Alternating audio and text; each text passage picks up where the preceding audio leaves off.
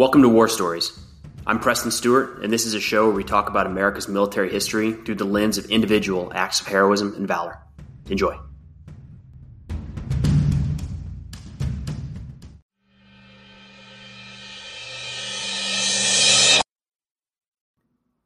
All right, today we've got the story of Sergeant Thomas Baker and his actions throughout the Battle of Saipan in June and July of 1944.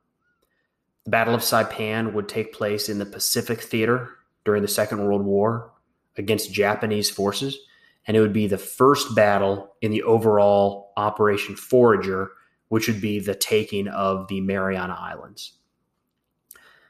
The Mariana Island campaign, when you look on the map, is the successive movement as the United States moves from Hawaii further and further to get within range of the Japanese home islands. So the Marianas were strategically important for both sides. For the Americans, the Marianas were close enough to be able to range Japanese home islands with bombers. For the Japanese, the Marianas were a naval hub, and it was a part of Japanese territory prior to the war. So there was a little more sense of control, a little more sense of responsibility to hold those islands. Saipan is the northernmost island in the Mariana chain. Just south of Saipan is Tinian, another battle that would take place during the Operation Forager, and about 100 miles south is Guam. So you would see during the course of Operation Forager, Saipan would be hit first. And once operations were pretty well wrapped up on Saipan, U.S. forces moved on to Guam, then Tinian, then Peleliu, much further south, and Angaur. So it's important that Saipan is the first major battle during Operation Forager.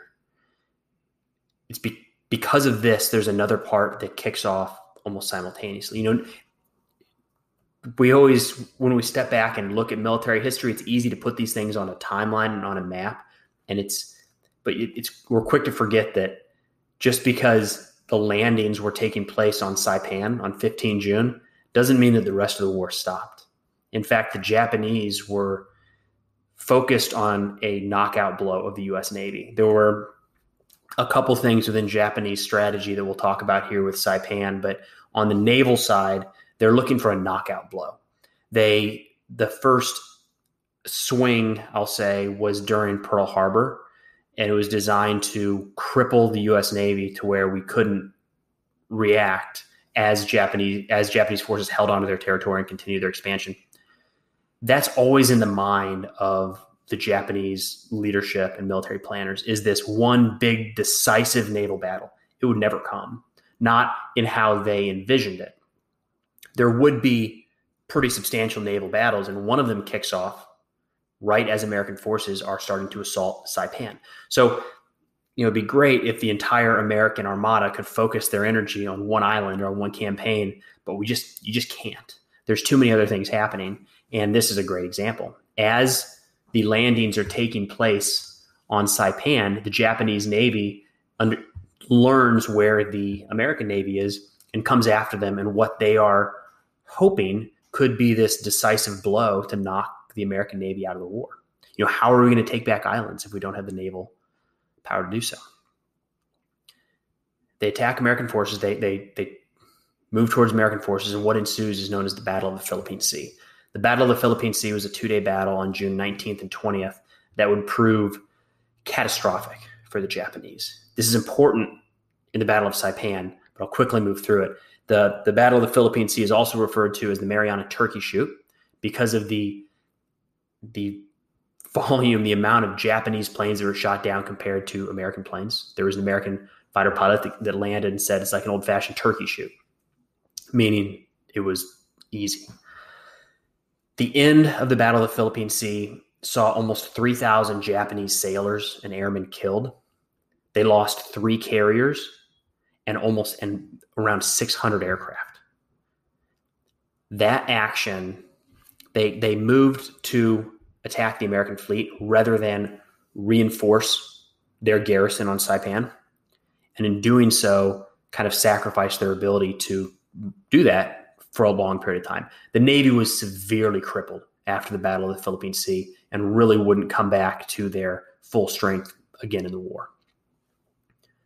In turn, just a few days into the Battle of Saipan, the soldiers on that island, about 30,000 strong, understand that they are not going to be resupplied. They are not going to be reinforced. They're on their own. So the Battle of Saipan starts to see, it's been seen in other places, but it's understood quickly in this battle that it's going to be a fight to the death for the Japanese forces. Enter Sergeant Thomas Baker, who's serving with Alpha Company, 1st Battalion, 105th Infantry Regiment, part of the 27th Infantry Division on Saipan. And he's awarded the Medal of Honor for a series of events during this battle. It's about a 3-week battle from American forces land on 15 June, and by 9 July, about 3-ish weeks later, we call operations complete. There's still Japanese holdouts on the island. There's still going to be attacks and mopping up operations, but kind of the large-scale, intense combat takes place over that 3-week period. The 105th Infantry Regiment, is moving along the western side of the island as they move north, and the Japanese forces are retreating further and further to the northern tip of Saipan. One day, as they're making this push, their unit is pinned down. Smith's unit is pinned down by enemy fire. He grabs a bazooka, maneuvers under fire, forward about 100 yards from the enemy position, fires, destroys the bunker. Incredible act by itself. A few days later, he finds and destroys a couple large groups of enemy soldiers by himself. And we'll talk about the action and then why he was coming across those things. So he's on the lookout for, well, let me do that the other way around. One of the Japanese strategies on the ground, we've already talked about the naval strategy, but on the ground was just to simply inflict damage on American soldiers, inflict casualties. It was understood, and I'd say believed, that America would grow tired of hearing that we were losing soldiers and Marines on these islands we never heard of. Remember, a part of this campaign is going to hit an island called Tinian. How many Americans knew of Tinian?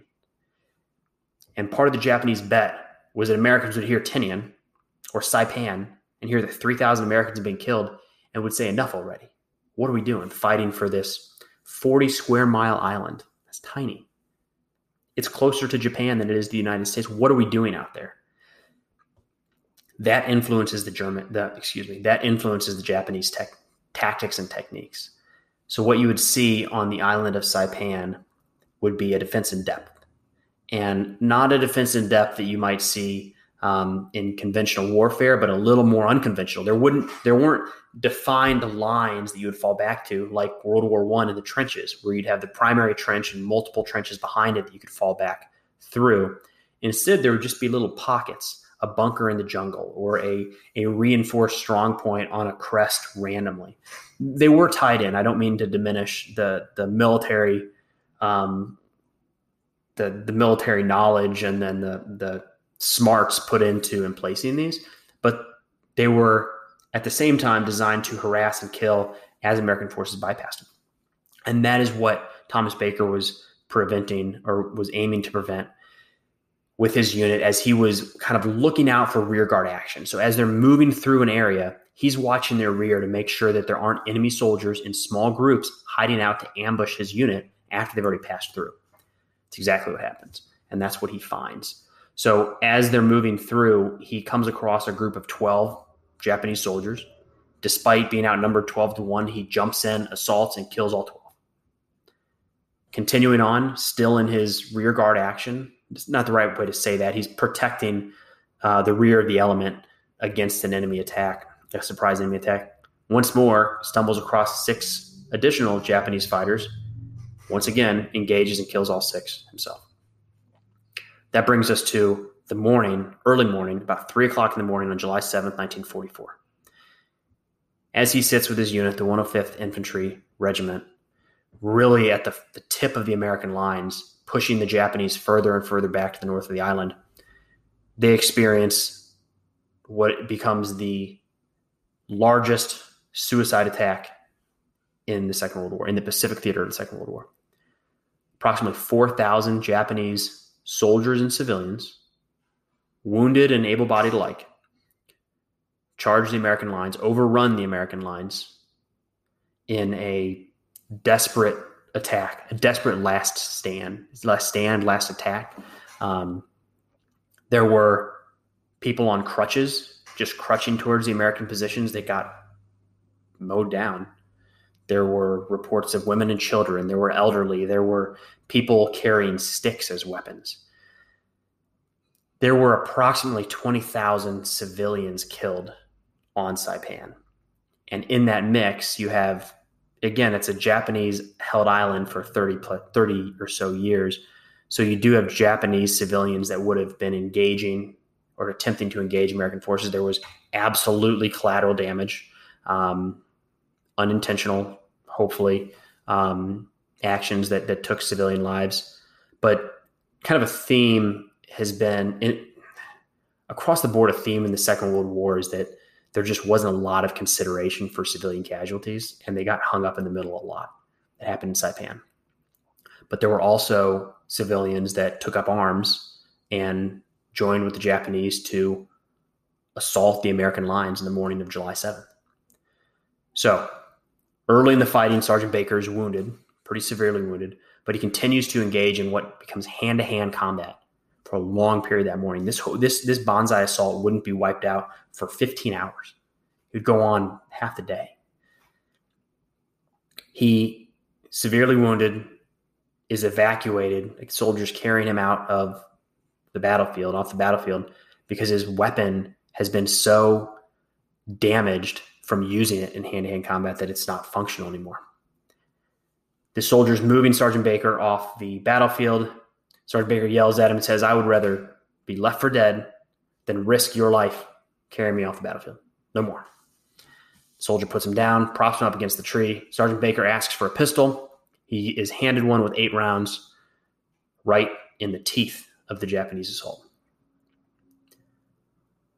When the battle is completed, Sergeant Baker is found, propped against the tree where he was left, with 8 dead Japanese fighters surrounding his position. He sat there at the tree and used every round he had, continuing his defense, continuing to repel the enemy assault until at the age of 28, he was killed on the morning or midday, July 7th, 1944, during the Battle of Saipan. For his actions throughout this couple-week battle, time and time again, engaging superior enemy forces. And it didn't stop until the last minute when he was overrun and out of ammunition. For his actions, Sergeant Thomas Baker would be awarded the United States Medal of Honor.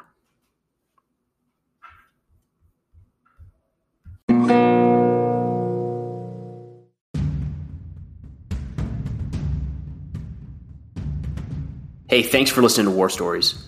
If you get a chance, it'd mean an awful lot if you could head over to Apple or Spotify or wherever you listen to your podcast and leave a review. It helps others to find the show. But thanks again for listening. We'll see you next time.